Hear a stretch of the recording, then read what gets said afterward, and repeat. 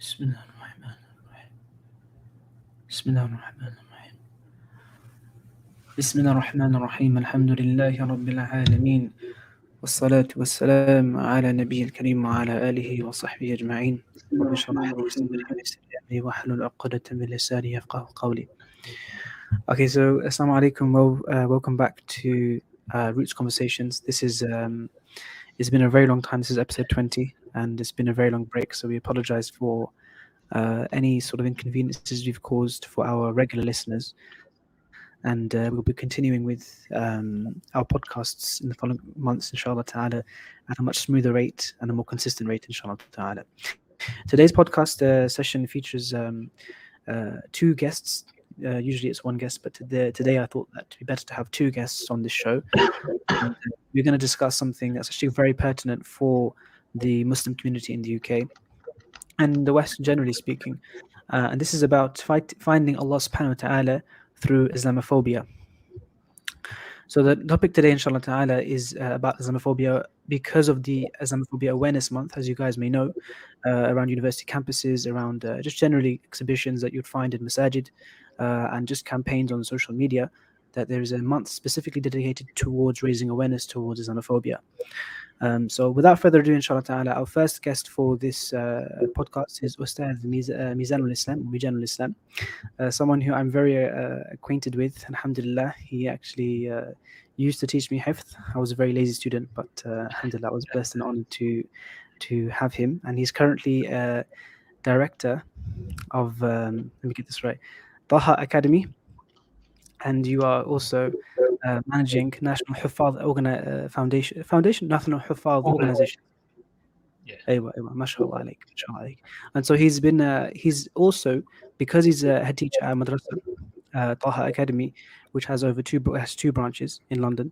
He has extensive experience when it comes to knowing about the concerns of his students and what they're going through in schools, and he's also coached and taught workshops on Islamophobia.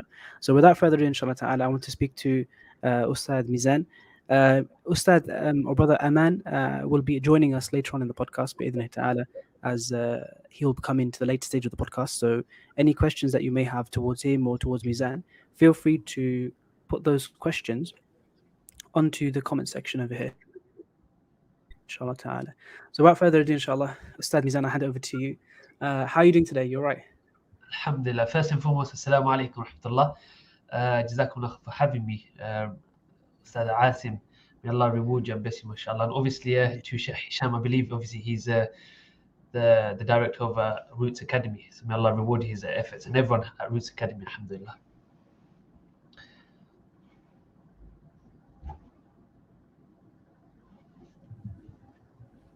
I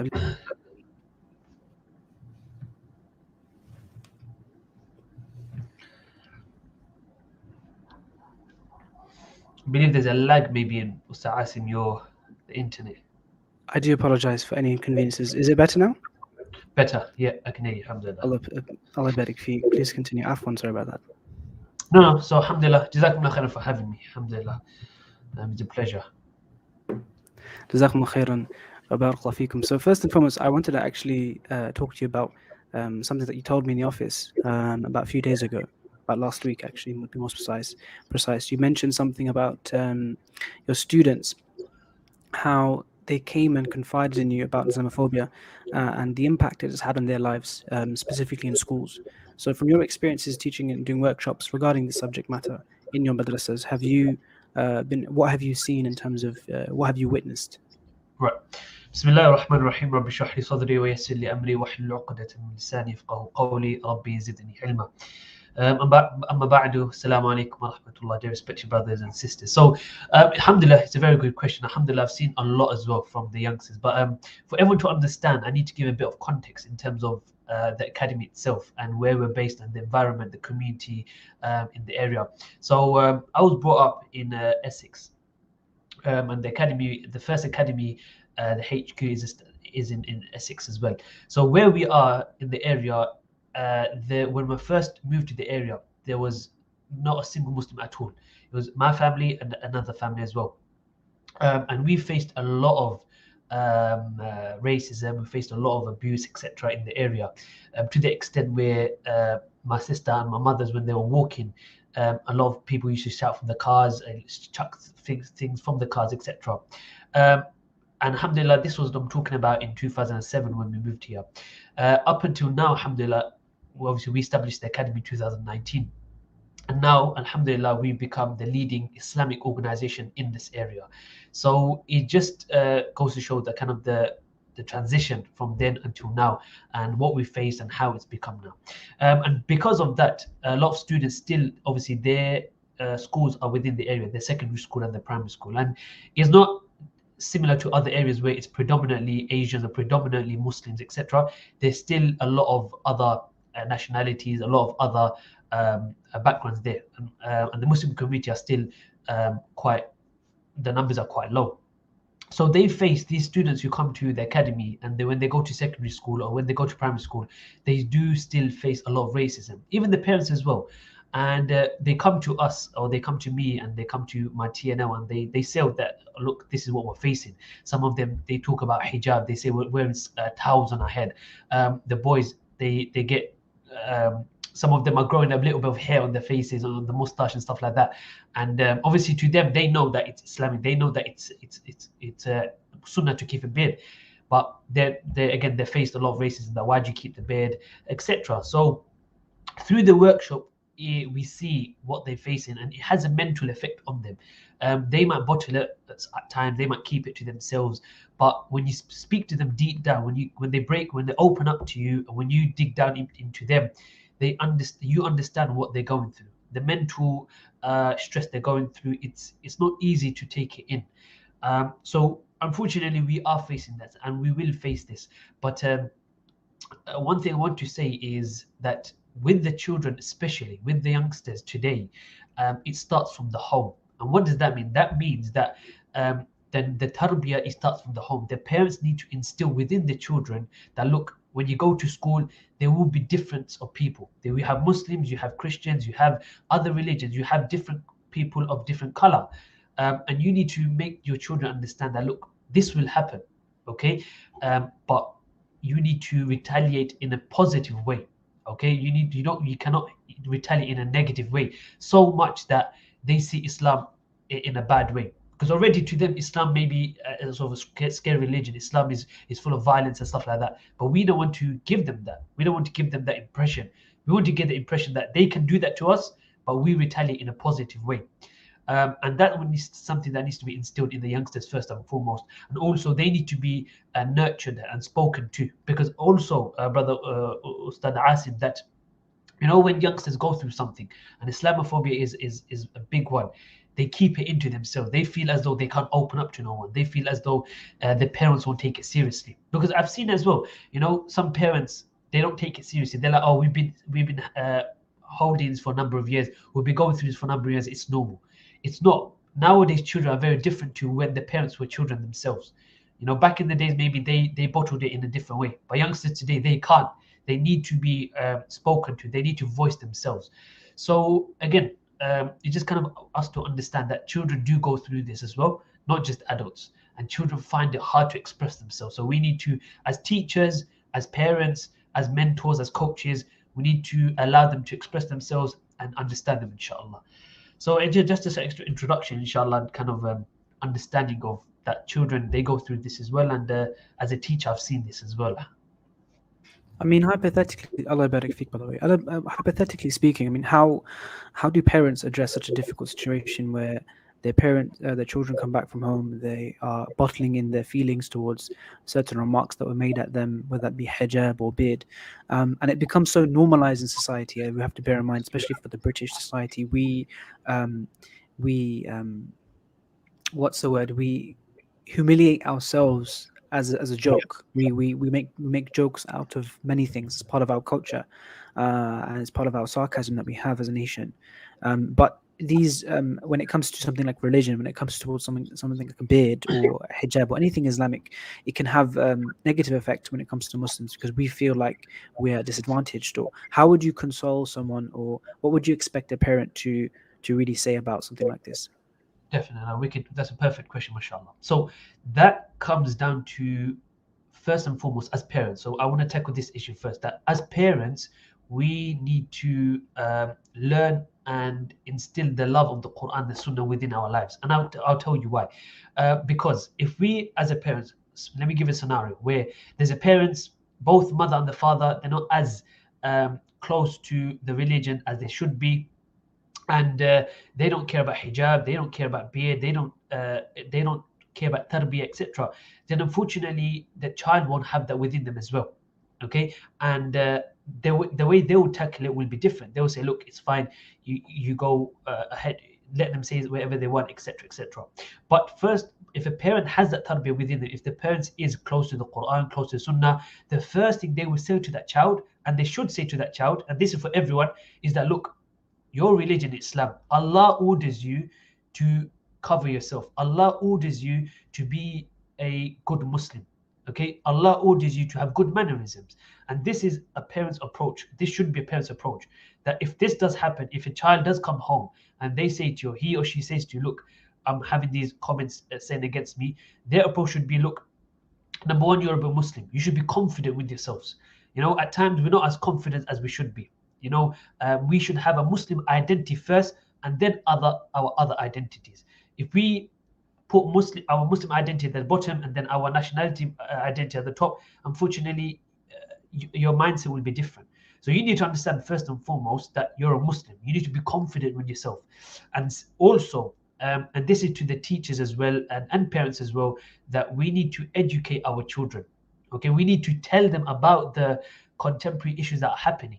Okay, because if we don't educate them, okay, to them, when they are going through this problem, they will feel as though, oh, my religion is strict, my religion is very harsh. Do you understand? So they need to be taught this, that look, Allah orders you to do so on and so forth, to do X, Y, and Z. You will, whatever they're saying, that's their problem. You need to be strong with your iman, and they need to be given that sort of tarbiyah first and foremost, inshallah. So yeah, that should be a parent's approach. To first reassure them that, look, you are a Muslim and be confident with yourself. You wear hijab for Allah. You don't wear hijab for the people. You grow a beard for the sunnah of the Prophet. You don't grow a beard to show off and etc. So yeah, inshallah, that should be a parent's approach first and foremost. Allah yabarik feekum, Allah yabarik feekum. I think that's a fantastic approach to building confidence, is to have parents themselves should have confidence themselves as well. The same words that you've uttered, for example, believing the Quran and Sunnah and standing up for what's your Muslim identity first, Aslan, is the most important thing for parents to also actualize and manifest in themselves. Often parents have this inferiority complex where they've internalized that Islamophobia, and they've said it's just part of, like you've mentioned before, it's part of who I am, it's part of the culture, just get with the times. But to make that stand and to show them the strength that you have in standing up for what you believe in is the confidence that they sometimes need in the house first before they go into school.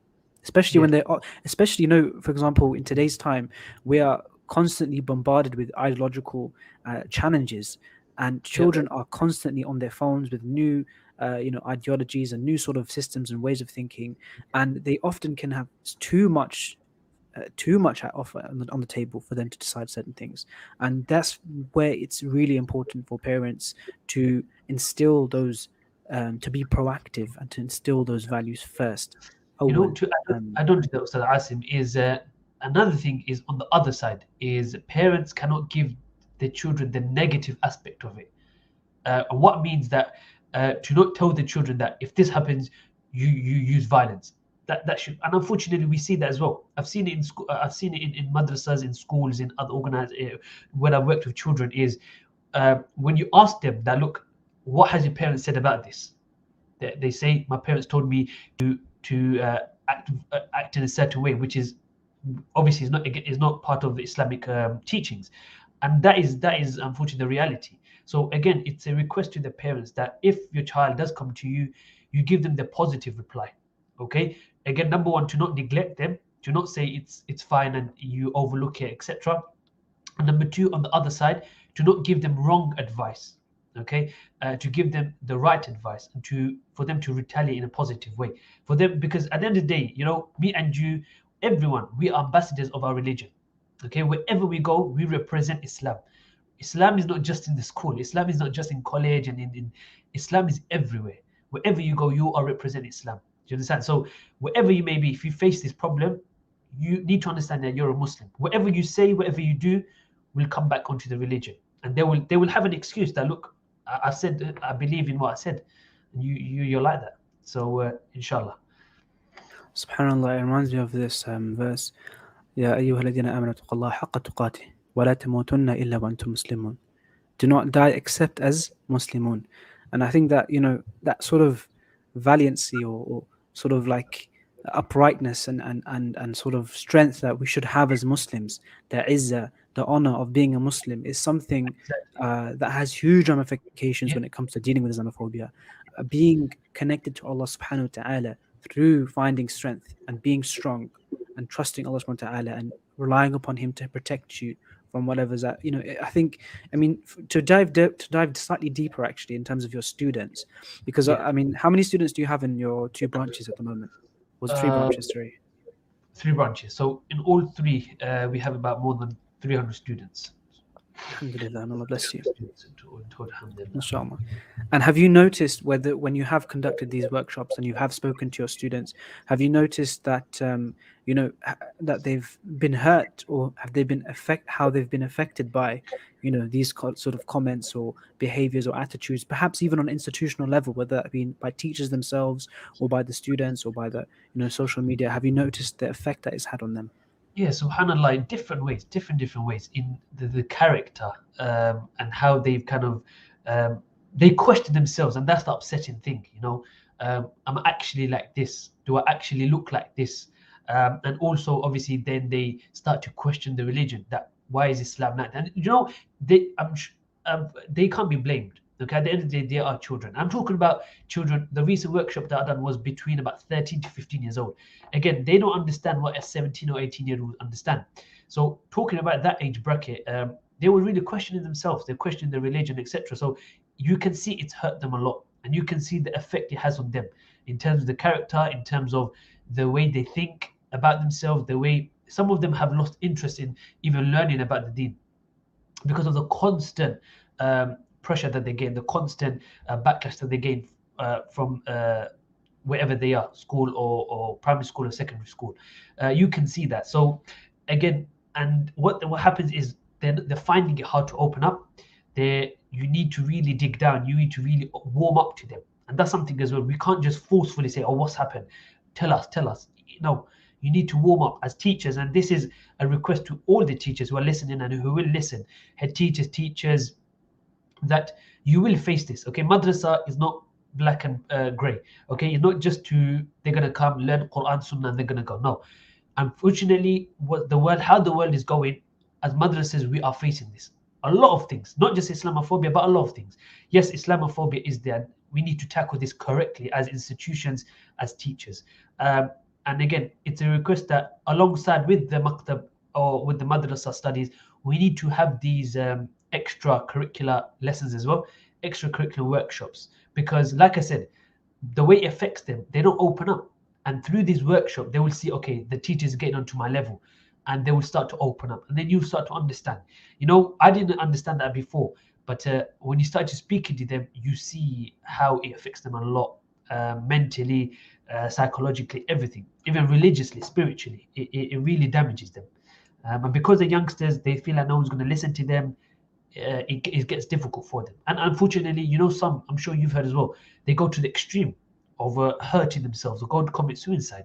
Because of what? Because a simple talking to them, that didn't take place. So it's really sad, the things that, with the youngsters especially. SubhanAllah. Another thing as well, like to add a bit more, perhaps a caveat to that discussion is I would say that for some, being in that situation where you feel isolated, you feel like you Yeah, don't belong in society, you feel like your values are not being appreciated, and you don't feel like you're appreciated yourself. It yeah, often leads some of us also to find closeness to Allah subhanahu wa ta'ala. Because at those moments where society does not welcome you, or you feel as though society does not welcome you, whether that be through a racist remark that was made, or just general things that you've gone through, that's been Islamophobic, that's sort of ruined your self-esteem. It's at those moments where you really can build that connection with Allah subhanahu wa ta'ala and find that if everyone, they plot and plan, but Allah is the best of planners, Exactly. khairul makirin. And if Allah subhanahu wa ta'ala is the all-knowing and all supreme, and he is the malikul mulk, it's up really and truly the power and control of Allah subhanahu wa ta'ala, and he can protect you and he can guide you, and he can give you that source of belonging that you feel that you're deprived of.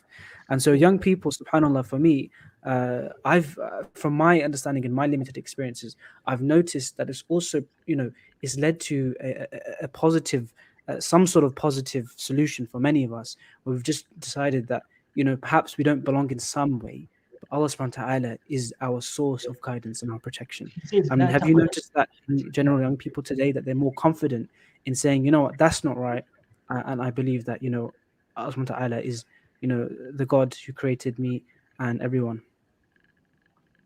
So say that again, Brother Asim. I didn't catch As the in, thing like, there. have you seen that yourself, like in your students, that this Islamophobia that they are facing both on systemic levels and in personal ways, perhaps as well, is that it's got them closer to Allah subhanahu wa ta'ala.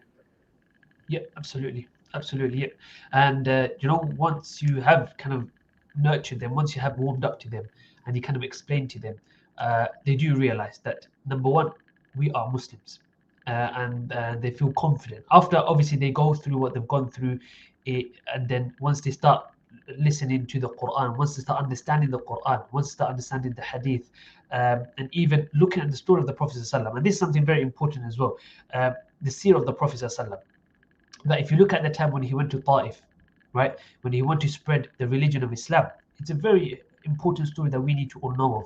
He faced a lot of problems where he was beaten, he was kicked out. Why? Because of the people there did not accept Islam. They saw Islam as a sort of a abnormal religion. That why is it here? So the Prophet ﷺ went through that, and what was his response to that? Did he fight back? Did he torture them back? No, he retaliated in a positive way, and that was his principle always. Whatever happens, that was his principle. That retaliate in a positive way. But to answer your question, yes, there has been a big change. Once they do turn back, it gets them closer to Allah, because once they start learning the Quran, understanding it, they know that Allah is always there for them. And Allah says in the Quran, "La taqnatu min rahmatillah," that do not despair from the mercy of Allah subhanahu wa ta'ala. Whatever you go through, whatever you do, always know that Allah is there. Allah will never ever turn away from you. You walk to Allah, Allah will run to you. And Allah is Ar-Rahman, Allah is Ar-Rahim. So to reassure all the brothers and sisters, youngsters, elders, that whatever you go through in life, Allah is always there. See it as a test from Allah. Okay, see it as a test from Allah, and always know there is light at the end of the tunnel.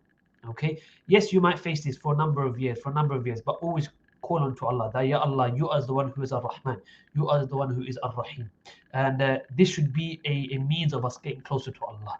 Okay, when we go through trials and tribulation in life, hardship, no, it's a test from Allah and not from the wrath of Allah. Okay, we need to have that mentality, have a positive mentality, inshallah. Because you will see things will open up for you, your heart will open up, your minds will open up, inshallah. So yeah. Allah يبارك فيك, Allah يبارك فيك. Allah says in the Quran, لا يكلف الله نفسا إلا وسعها. Does not burden a soul more than it can bear. And I think, like you mentioned, have a positive outlook. I'm sure, for our listeners that have, let's be honest, many of us have seen xenophobia. We've been through situations where we've been abused verbally, Yep. Even physically, mentally, psychologically, and those impacts, or those situations can impact us for life. And having acceptance of the reality, knowing that this is a test from Allah subhanahu wa ta'ala, it sometimes makes us shift our way of thinking, because we now accept it for what it is, and now it's about taking action. What do we do when we see such a thing? And inshallah ta'ala, if Brother Aman will kindly join us in a few minutes or so, I believe he'll be trying to join later on, he can elaborate on this as well, how we can take that active, proactive step to ensuring we can, do some change in terms of, civilly speaking, or in terms of the political realm of policy, and just trying to, use the system to help us protect our identity to a certain extent. And so there are elements of how we can, provide islah within the communities. Yeah. But one thing that I wanted to ask you about with regards to, with this, especially with your students, and let's be honest, you're quite young. How old are you, Mizan? You're quite, like, in your 20s. I believe you're young 20. You're like 21, 22, I think. Let's not say on a public platform, Sheikh. But you're very young, by the way, mashallah. Yeah, I close, know close. that. MashaAllah. Allah bless you, you've seen a lot in terms of your experiences. Obviously you're a teacher You know at what? Because yeah. subhanallah, you mentioned that because at a young age, I've seen a lot. Young people who are my age may not have seen what I've seen. Again, not just I'm talking about different things, but even in terms of Islamophobic and a lot of problems, that I've seen, I've kind of helped people with. It's opened my mind as well, and how we should help the youngsters, and not just youngsters, anyone. Do you get it? As imams, as teachers. So, alhamdulillah, Allah's blessed me to see a lot at a very young age. Allah barik feek. And I think, when I was maybe like in my teens, okay, 18, 19, there was, like I mentioned before, for me, Islamophobia was really difficult. I was like the only Muslim in my school. I was in the countryside. The nearest mosque was half an hour drive, not walk, half an hour drive in a different city. And for me, Islamophobia was my daily existence. Going to school was an Islamophobic experience. Even for I was myself, always known for that, for the color of my skin, or, most importantly, I was questioned, because, as you may know, my context was the 9/11 happened in 2003, I believe it was. And I was in my, in primary school. I witnessed people, changing how they view me as a person. And I know many people did not have the support, both politically and organization-wise, and they didn't have the support even at home. They didn't have the support in the masjid. There was no masjid. And so young people often begin to build, or rather they develop low self-esteem, because they don't like the way they look. They don't like the way that we are.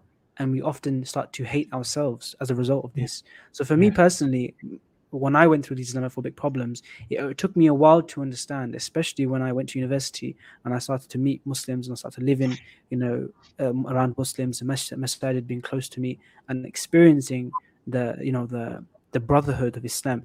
And it gave me that strength that I had found missing. I know many people don't have that opportunity like I did, but it does make me wonder that in this difficult climate that we do have, especially madaris, how important are madaris when it comes to these sort of situations? I mean, should they be the hubs for them to come and complain about their issues? I mean, how would you see it from your perspective? Absolutely. I think, as I always kind of given a bit of advice already, but I think to dig deeper, every masjid, this includes Masjid Brother Asim as well. Recently, I don't know if you're aware, but some of the brothers and sisters may be aware. I've designed a youth program known as Our Youth Program, and essentially, what the aim and ethos of that program is to empower our youth, not just in Islamic side to give them tarbiyah, but to give them materials to conquer stuff like Islamophobia. And this is not for just my maktab, but every single madrasa, every single maktab must have something like this. Again, not just something for Islamophobia or stuff like that, but a hub where children can come, okay, sort of a helpline. Okay, sort of a helpline where people can come, call in anonymously, or even come and say who they are and speak about these things. Have a mentor. Masjid Masjid al-Makatib should invest in sort of things. And I'm sharing it with this a lot of passion because, unfortunately, I've seen a lot of, like I said, I've seen a lot of things at a young age, and it's made me understand things very differently. Your masjids are not very open to this at times. Certain masjids, maktabs are not given that facility. You don't know, me and you, we don't know how many students are going through what in their lives in the maktab. I don't know, like from the 300 students, a lot of them have their personal issues. And maybe 20-30% would be Islamophobia, especially in the area that I live in and where my students are. We faced a lot of things. And even I did. When I was growing up in this area, like I said, my siblings, my mom, my dad, we faced this. We were the only, or if only the Muslims in the area. All we face a lot of problems. Neighbors, area. But like I said, now, alhamdulillah, Taha is the leading institute in Raynham. What does that mean? That means that there are a couple of things, and I'll tell you this, is we need to work with the community, number one, okay? A lot of people, we are to ourselves, and we don't work with the community. We need to give da'wah through our character. We need to give da'wah through our work. They need to see Islam as a beautiful religion. So we need to work with the community. And number two is we need to be strong in our faith. that I am a Muslim and I should be confident with this, inshallah. And to go back to that question is, again, we need to provide our youngsters with workshops, with facilities that they can come and talk to us. Okay, like I said, put aside the maktab curriculum for a minute, for a day, and you see how many students open up to you, and see how you can help them as teachers, as head teachers, whatever position you may have in the makatibs and the massages. But yes, to answer your question, Brother Asim, it's the most important thing. And I think now, more than anything nowadays, youth programs are very important. And I'm for that till the end. That they need to, if masjid can't do it themselves, they need to bring in externals to work with them and to provide that service to them. I think it's very, very important, honestly. Because if we don't, they'll face this, they'll bottle it in, and they will go to the extreme level. And we will be liable for that, because Allah has given us authority. Whoever you may be, chairman of a masjid, head teacher of a maktab, Allah has given us a responsibility. Allah has chosen us. Brother Asim, we don't understand this, but our positions as head teachers, as chairman, as imams, is chosen from Allah. Okay, we didn't at times maybe we were thinking of this position, but Allah chose you. Allah chose us, and if we are not doing our jobs properly to guide the youngsters, to help the youngsters, to provide a beautiful community, unfortunately, we're not doing jobs properly. And we need to question our roles, etc. So it's very important, honestly, Brother Asim. I think it's important priority. Allah yabarak feekum, Allah yabarak feekum. I think, subhanallah, to summarize basically what I feel like you've said is that the masajid need to also be brave. I think when they look at these issues, they often can be like, well, it's an issue. I'm sure every masajid know this. They know that this is an issue and it's an ongoing issue affecting the young people. In fact, to the point that maybe I'm sure I've seen many masajid like this, where you'd find the population of perhaps the 17-year-olds to 27-year-olds, they're absent from the masajid. Yeah. And you could say, oh, they're at work, they're doing university. Let's be real. They're going through challenges that the masajid are unaware of in terms of, specifically what they're going through. And Islamophobia does play a huge part in that, to the point that they're questioning their faith because of it. The challenge that they're facing, the ongoing tabloid papers and what's being shared, and the negative reactions that they're seeing by people commenting on them, even BBC articles, even The Economist, for example, sorry for mentioning names, but you'd find even the most sophisticated companies or organizations, when they churn out these articles, you see those horrid comments on Facebook, and you can build this resentment towards your own people, especially if they're weak of faith. And then those masajid also giving da'wah to the Muslims. They're giving da'wah to the Muslims by being proactive and showing good character and showing that strength, subhanAllah. So I think, subhanAllah, just to summarize, I mean, what, message would you give to finalize what you've said in terms of, to summarize how you feel about this from a masajid level, from a madrasa level? Do you feel like, any actually more importantly, Mizan, any sort of reflections you have towards our viewers in terms of if they go through Islamophobia, what would you recommend they do for, in terms of from a masjid perspective or whatnot? Absolutely. Okay, I will break this down, inshallah. So number one is my advice to the makatibs and masajids, first and foremost, is we need to implement these things in the masjid. It needs to be a separate service for the youth. In fact, this should be the first priority. Yes, we have our daily 5 salahs. Yes, we have our Quran circles for the sisters, for the brothers, but unfortunately, like you said, there's nothing for the youth. So that needs to be our priority. We need to have something in the masjid, in the makatib, whether it's one day a week, whether it's once a month. There needs to be something for the youth, because we are losing the youth today. And Islamophobia is something very important as well that we need to tackle with the youngsters. So that's my advice to the masjid, the makatibs. And now with the parents, teachers, and generally everyone who are facing these sort of things is, number one, we need to understand that Allah subhanahu wa ta'ala is there for us. لا تقنطوا من رحمة الله إن الله يغفر الذنوب جميعا إنه هو الغفور الرحيم. And another ayah is واعتصموا بحبل الله جميعا. Hold onto the rope of Allah subhanahu wa ta'ala, and that includes the Quran. Understand the Quran, learn the Quran, understand the hadith, look at the seerah of the Prophet sallallahu alaihi wasallam. Just listening and just by reading the seerah of the Prophet sallallahu alaihi wasallam, that will open up your heart. So we need to be confident in our religion. We need to be ambassadors of our religion. And if you're going through this, retaliate in a positive way. Never ever retaliate in a negative way, because what you're doing, not only are you making yourself look bad in front of them, but Islam as well, because they are targeting you for a certain reason. And if you're retaliating in this manner, their thoughts will be solidified. That I thought like this, and now you're showing me with yourself. So the bottom line would be is be positive, inshallah, with yourself first and foremost. And if you're going through these sort of things, have hope in Allah subhanahu wa ta'ala, and also communicate, open up to whoever you need to open up to, inshallah. I believe our brother Aman is on, so inshallah he'll be giving you, inshallah, a bit more insight to that as well, inshallah. Allah barik feek, Ustadh. It's an absolute pleasure to have you for the Welcome. past session, and also we're joined with brother Aman from Mend.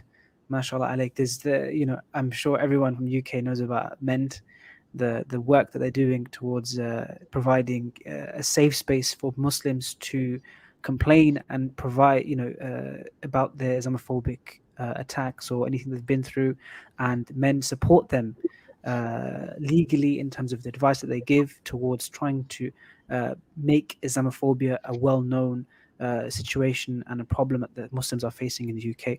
So without further ado, I would like to pass on to Aman. Assalamu alaikum, Aman. Also, Mizan, feel free to stay. We'd love you to stay, inshallah ta'ala. But I understand you have other commitments, mashallah. So you can leave whenever you'd like to leave. You don't have to announce anything, inshallah ta'ala. I'll have to leave now, inshallah. Allah barik feekum. Allah barik feekum. Assalamu alaikum wa rahmatullahi wa barakatuh. Brother Aman, how are you doing? You right? Alhamdulillah, Barasim. I'd like to apologize for my terrible communication skills leading up to this we got there podcast. in the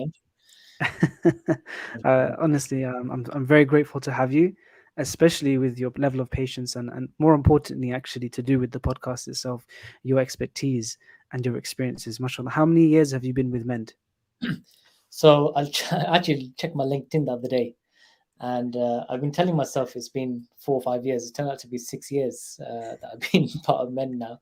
So when I joined Mend, I always thought I'd be there for a couple of years, 5 years max.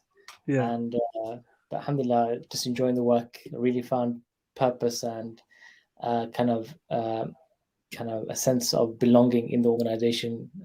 It's a huge blessing that I'm able to serve the Muslim community up and down the country, to travel, to meet amazing brothers like yourself who are also involved in trying to kind of better the Muslim community for our futures, for ourselves as well.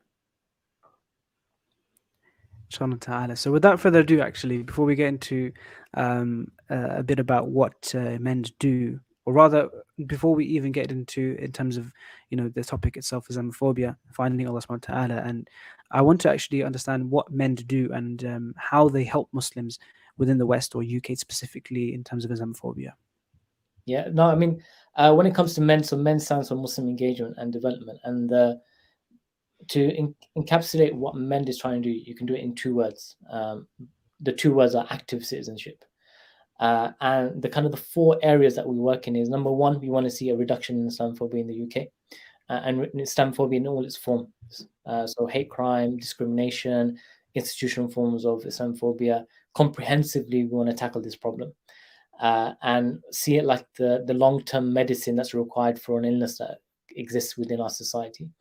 The second purpose that we have is that we've identified that when it comes to Islamophobia, there's 2 areas in particular that we as a Muslim community need to, in our view, prioritize if we're going to challenge this problem.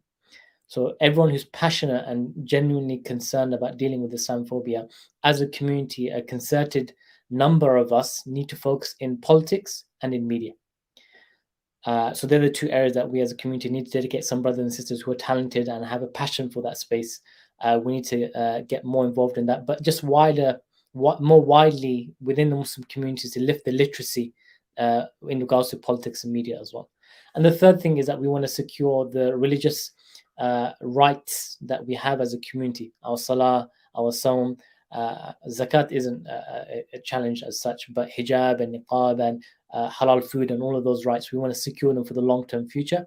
And the last one is that we want to see a change in the narrative when it comes to Muslims and Islam in general, in that it's a more positive portrayal, and that also that the wider society is able to appreciate the contribution that the British Muslims are making to the UK. In terms of your exhibition. So I came across MEND back in when I was doing my undergraduate, and I noticed that obviously you had the workshops that you do. You had the media workshop, the politics workshop. You also had these exhibitions people could use for, perhaps they rent out or they book in the university campus a certain area, and then get your exhibition as well for Islamophobia Awareness Month. So I noticed, mashallah ta'ala, you're very proactive. Oh, I actually remember back in the day, Sufyan would often go to the masajid and he would pitch, with talking about Islamophobia, and it's incredible how proactive you guys have been, and I feel like it hasn't really got the credit it deserves in terms of what it's done, specifically focusing on Islamophobia and trying to teach people the literacy of how to engage with the community at large and get people to understand how severe it is and how difficult it is, which is something that I never had growing up. I never had the luxury of have an organization like MEND to protect me when there was no mosque. When perhaps I wasn't, my own family perhaps were unaware of how difficult it was living in the countryside with no other Muslims, no mosque, no, and so ostracized from my own belief system. And so I think in terms of MEND, what it's done, I think it deserves great praise, mashallah, for that, sophisticated and serious approach towards raising the narrative of Islamophobia and how apparent and difficult it is for us. But in terms of your experiences traveling all across the UK and beyond, I mean, what stands out for you that sort of epitomizes how bad Islamophobia can be? Have you seen any sort of instances or examples where you've realized just how important this kind of work is? And please do share, inshallah, if you have. No, subhanAllah, I mean, traveling up and down the country. So a part of a project of MEND that we have is called the Islamophobia Response Unit. So when we first started MEND, our strategy was, okay, we're going to look towards the long-term strategies, long-term medicine required to deal with this problem. And however, when we started doing our advocacy, our community engagement, we realized that there's such a pressing need to actually here and now assist Muslims across the spectrum with incidents of Islamophobia, whether that be verbal abuse, physical attacks, attempted murder, masajids being attacked, pigs' heads being left outside the masajid, sisters being run over. There's one case study that I'll share with you of Sister Zainab Hussein from Leicester. Mashallah, she was an incredible sister who was very well connected with her community, especially the Somalian community. And she was run over by this individual who basically saw her in the hijab and wanted to just kill her. And so what he did was he ran her over once, then stopped his car, turned around, and actually saw that she was still moving, that she wasn't dead. And so what he did was he turned his car around and reversed over her again and tried to kill her completely. Alhamdulillah, she survived, but she had severe injuries. And I remember our regional manager at the time, who is now our CEO, Azhar Qayyum, he went to kind of support that community. And none of the media were covering the story. No one was paying any attention to it. It was just another attack that had occurred. There was no media coverage. Police weren't taking it as seriously as they should have. And so what the MEND team locally did was assist the family alongside other community partners as well, to make sure that the police were taking it seriously, and also that the media were covering it as well. And this is just kind of an example of the work that we do as MEND, is assisting people who've been affected. Could I ask one question actually with regards to that? I mean, how important is it for media to acknowledge this is a hate crime or this is actually very bad? Yeah, no, 100%. Because when something like that is highlighted in the media, it sends a strong message that that's unacceptable, and that there's ramifications and consequences for attacking Muslims. Because many people might feel like, oh, I'll attack someone or I'll say something and I'll get away with it. There's going to be no consequences. And so that's where the media coverage comes in, where it sends a strong message that it's unacceptable, one, but also there's consequences as well. Allah barik fikum. The reason why I ask is that obviously I work in marketing and I have been working for a few years, and I've noticed people, even myself sometimes, and we constantly barraged by so many incidents of negative situations where Muslims have been attacked or so on and so forth. It's very easy to sometimes be like, well, why are we so negative? What's the need to be so negative? Shouldn't we be positive? I mean, obviously I know why we have to raise awareness. We have to let people know that this is a serious issue. And through being, through these situations and raising and escalating the situations to media, especially mainstream media, it does put Islamophobia on the map But I mean, is there more depth to that? Is there? I mean, what would you say if someone says to you, "I feel like we're too negative when we come to escalating these issues"? No, I think there's some merit to that. I think it comes from a place where probably the individual or people who have this sentiment, it's coming from the fact that they're just frustrated and fed up of the reality that they are aware of. So they know about the level of Islamophobia that they face, the families might have faced, or they see in society, and it is draining. It is kind of psychologically kind of onerous on the soul, and it takes a toll. And you want to live your life in a positive way, which is why, as men, we try obviously to highlight the Islamophobia, but at the same time, kind of highlight the positive contributions that we're making as a community, as Muslims in the UK. So Islamophobia Awareness Month, which is what we're in now, so throughout the month of November, the focus has been on time for change. That's been the theme for this year's kind of theme. So yes, in my mind, the awareness has been done for a very long time. And we can talk about awareness for forever and end, but it needs to then now become a more constructive discussion about what changes we need to see in the workplace, in schools. I was just at SOAS University before coming in today, and the Islamic Society, mashallah, are doing a great job in that they looked at a number of a particular incident which was Islamophobic in nature, which the university failed to deal with properly. And they isolated that the complaints process itself was inadequate. And so what they've done now is they're working towards a motion to have that complaints process changed. So that's kind of dealing with the underlying issue, which is not allowing for incidents of Islamophobia to dealt with being properly.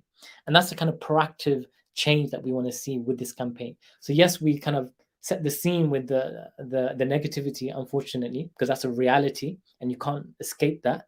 But the conversation, we quickly want to shift towards what's proactive, what can we do to change it, and also to focus on the positives that we're making as a community.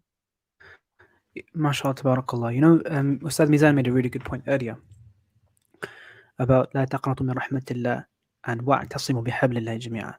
Do not despair of the mercy of Allah, and also hold tight the rope of Allah together, and this form of unity.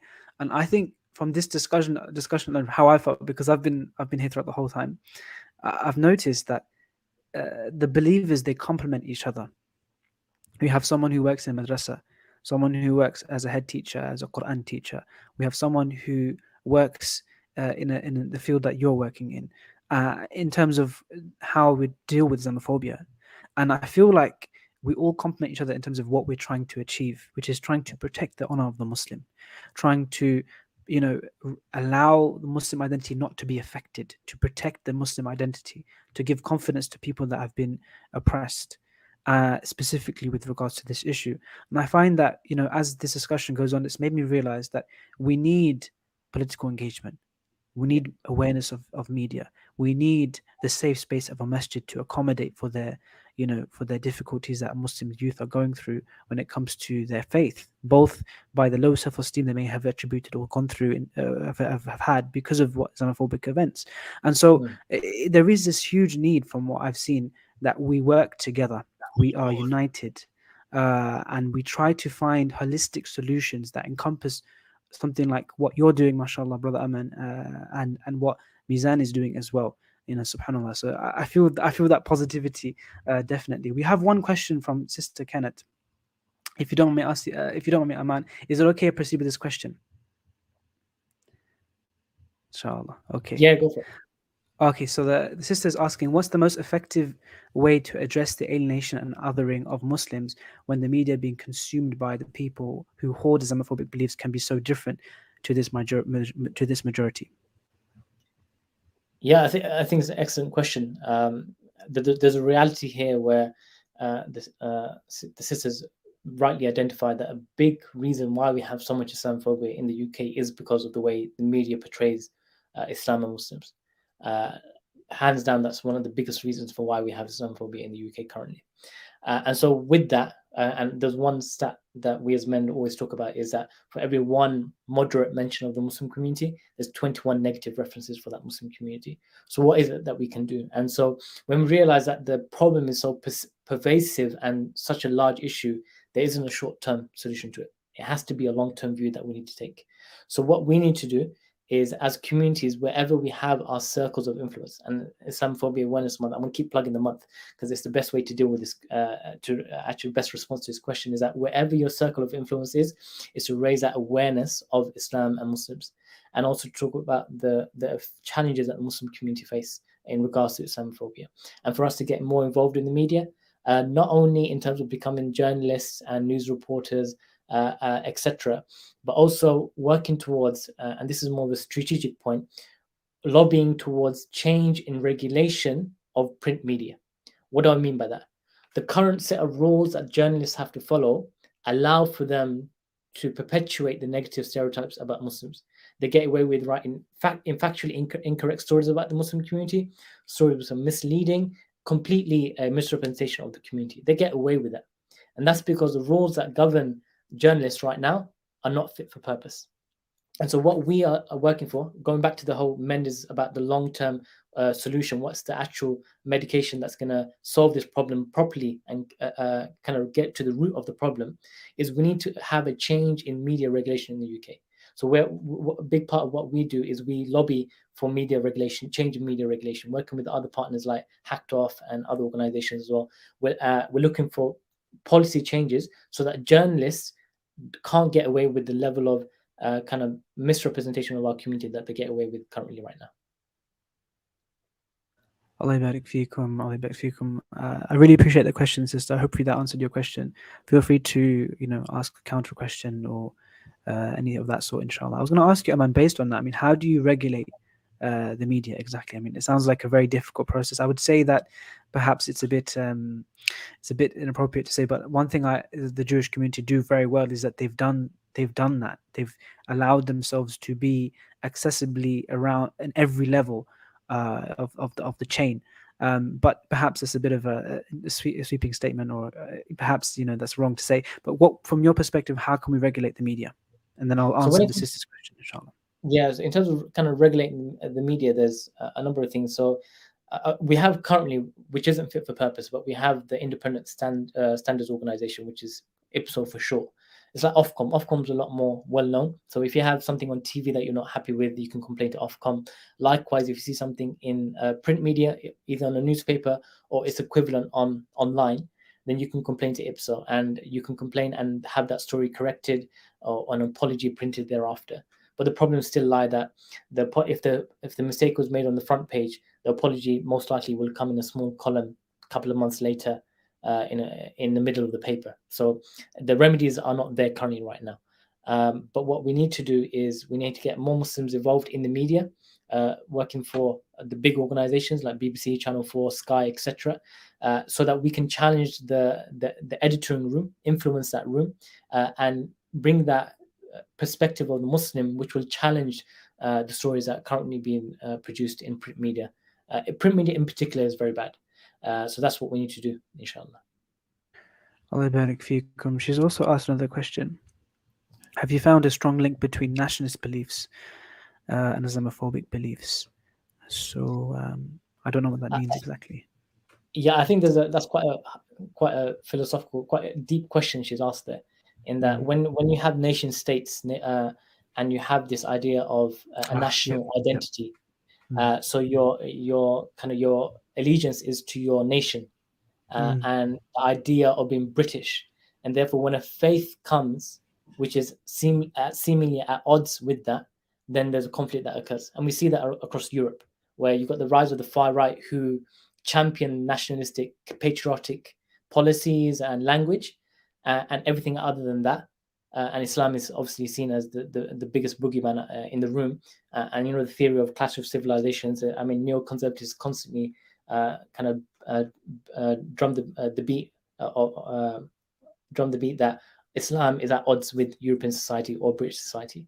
So I think there is some merit to what the sisters mentioned. No, mashallah. To be fair, when you explained it, I understood exactly what she's trying to say. I mean, for example, we are British, as we say, but we're Muslims, and many of us would say as well, but arguably so, that we are Muslims first. If there is such if you were to be categorical about it in that way, we would say being Muslim is first, and being Muslim is to respect your people. But for them, just the utterance of being Muslim first, from a nationalist perspective, is that you have to put the nation's interests first. I mean, it's a very simplistic way of looking at it, but even if you were to put up, Johnny, I'm British and Muslim. No, you can't. Like that doesn't compute, or that causes a kind of disconnect in the mind of some people who are particularly nationalistic. I mean, and I don't think we'll have enough time to talk about this, but I really wanted to talk about Azim Rafiq's case, the cricketer from the Yorkshire Cricket Club.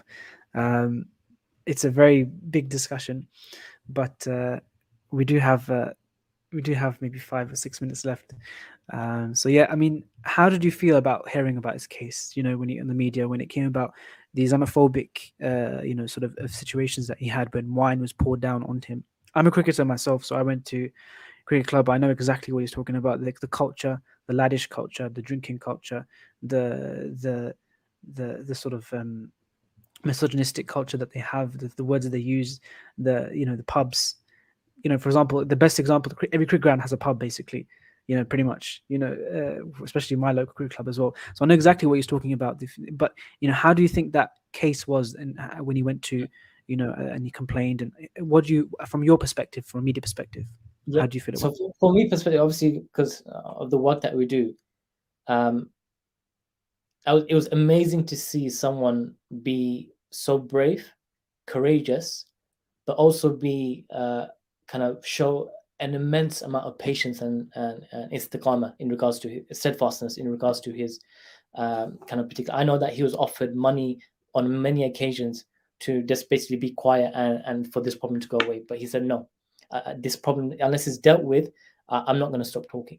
And so may Allah reward the brother for his patience and for his persistence and his steadfastness throughout this ordeal. I think for over 8 years, this kind of ordeal happened over, and it affected him individually, his family, and his wider kind of even businesses that he's involved in as well.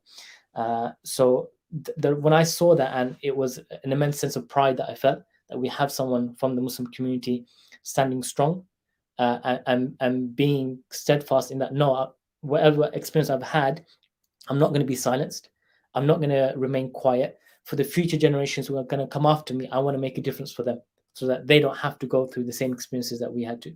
And the same applies to our fathers, in that when they first came to this country, when in the 70s or 80s, whenever they came, they faced a lot of racism, physical abuse, physical attacks. They used to run home from on the streets because they were chased by the National Front or whoever it may have been. So Azim's case harkens back to those times, but the reality is those challenges still exist now. So that would be my favorite. SubhanAllah, I really appreciate your thoughts, Aman. And you made a really good point about our people, for example, the South Asian community. They came here first because they were part of the British Commonwealth nations. And so what's interesting actually is that my father also related something similar, how he used to run from school in Midlands because of the racism that he had faced, and that sort of othering that they felt that was present at the time. But just to summarize, inshallah ta'ala, from your perspective,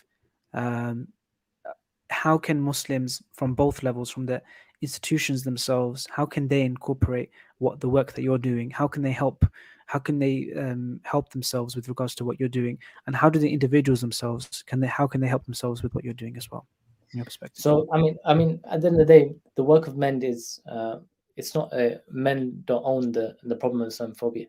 Islamophobia is a Muslim-wide problem, but also a society-wide problem.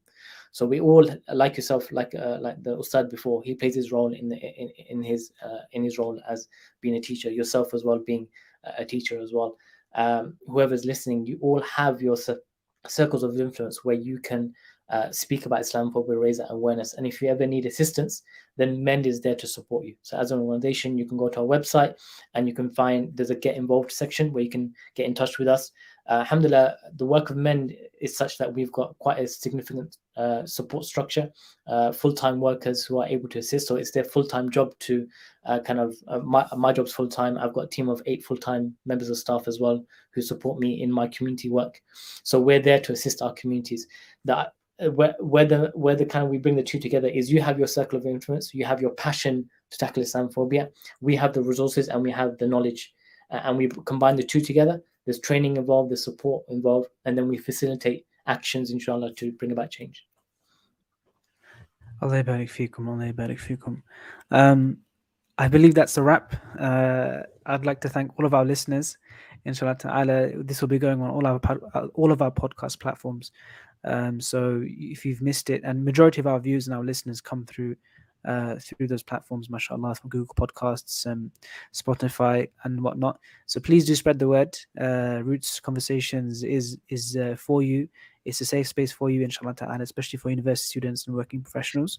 So spread the message, inshallah ta'ala. I'd like to once again extend a huge gratitude and thanks towards Brother Aman, who is head of community engagement for MENT, and for Ustadh Mijanul, who came before, who's a colleague of mine or someone who I also respect very highly, mashallah ta'ala. So may Allah bless them both for spending their, this extra time. He's just come, Brother Aman just come from SOAS doing some MEND work, and he's continuing with the podcast. So I really do appreciate that. And once again, I actually apologize for any of our listeners for any sort of slip ups or anything, any of the sort from my side, I look forward to seeing you guys soon, inshallah ta'ala. So subhanahu bihamdik wa nashhadu an la ilaha illa ant wa nastaghfiruka wa natubu ilayk. Wassalamu alaikum wa rahmatullahi wa barakatuh. Wa alaikum assalam wa rahmatullahi wa barakatuh. Thank you so much, Aman. It was an absolute pleasure. I do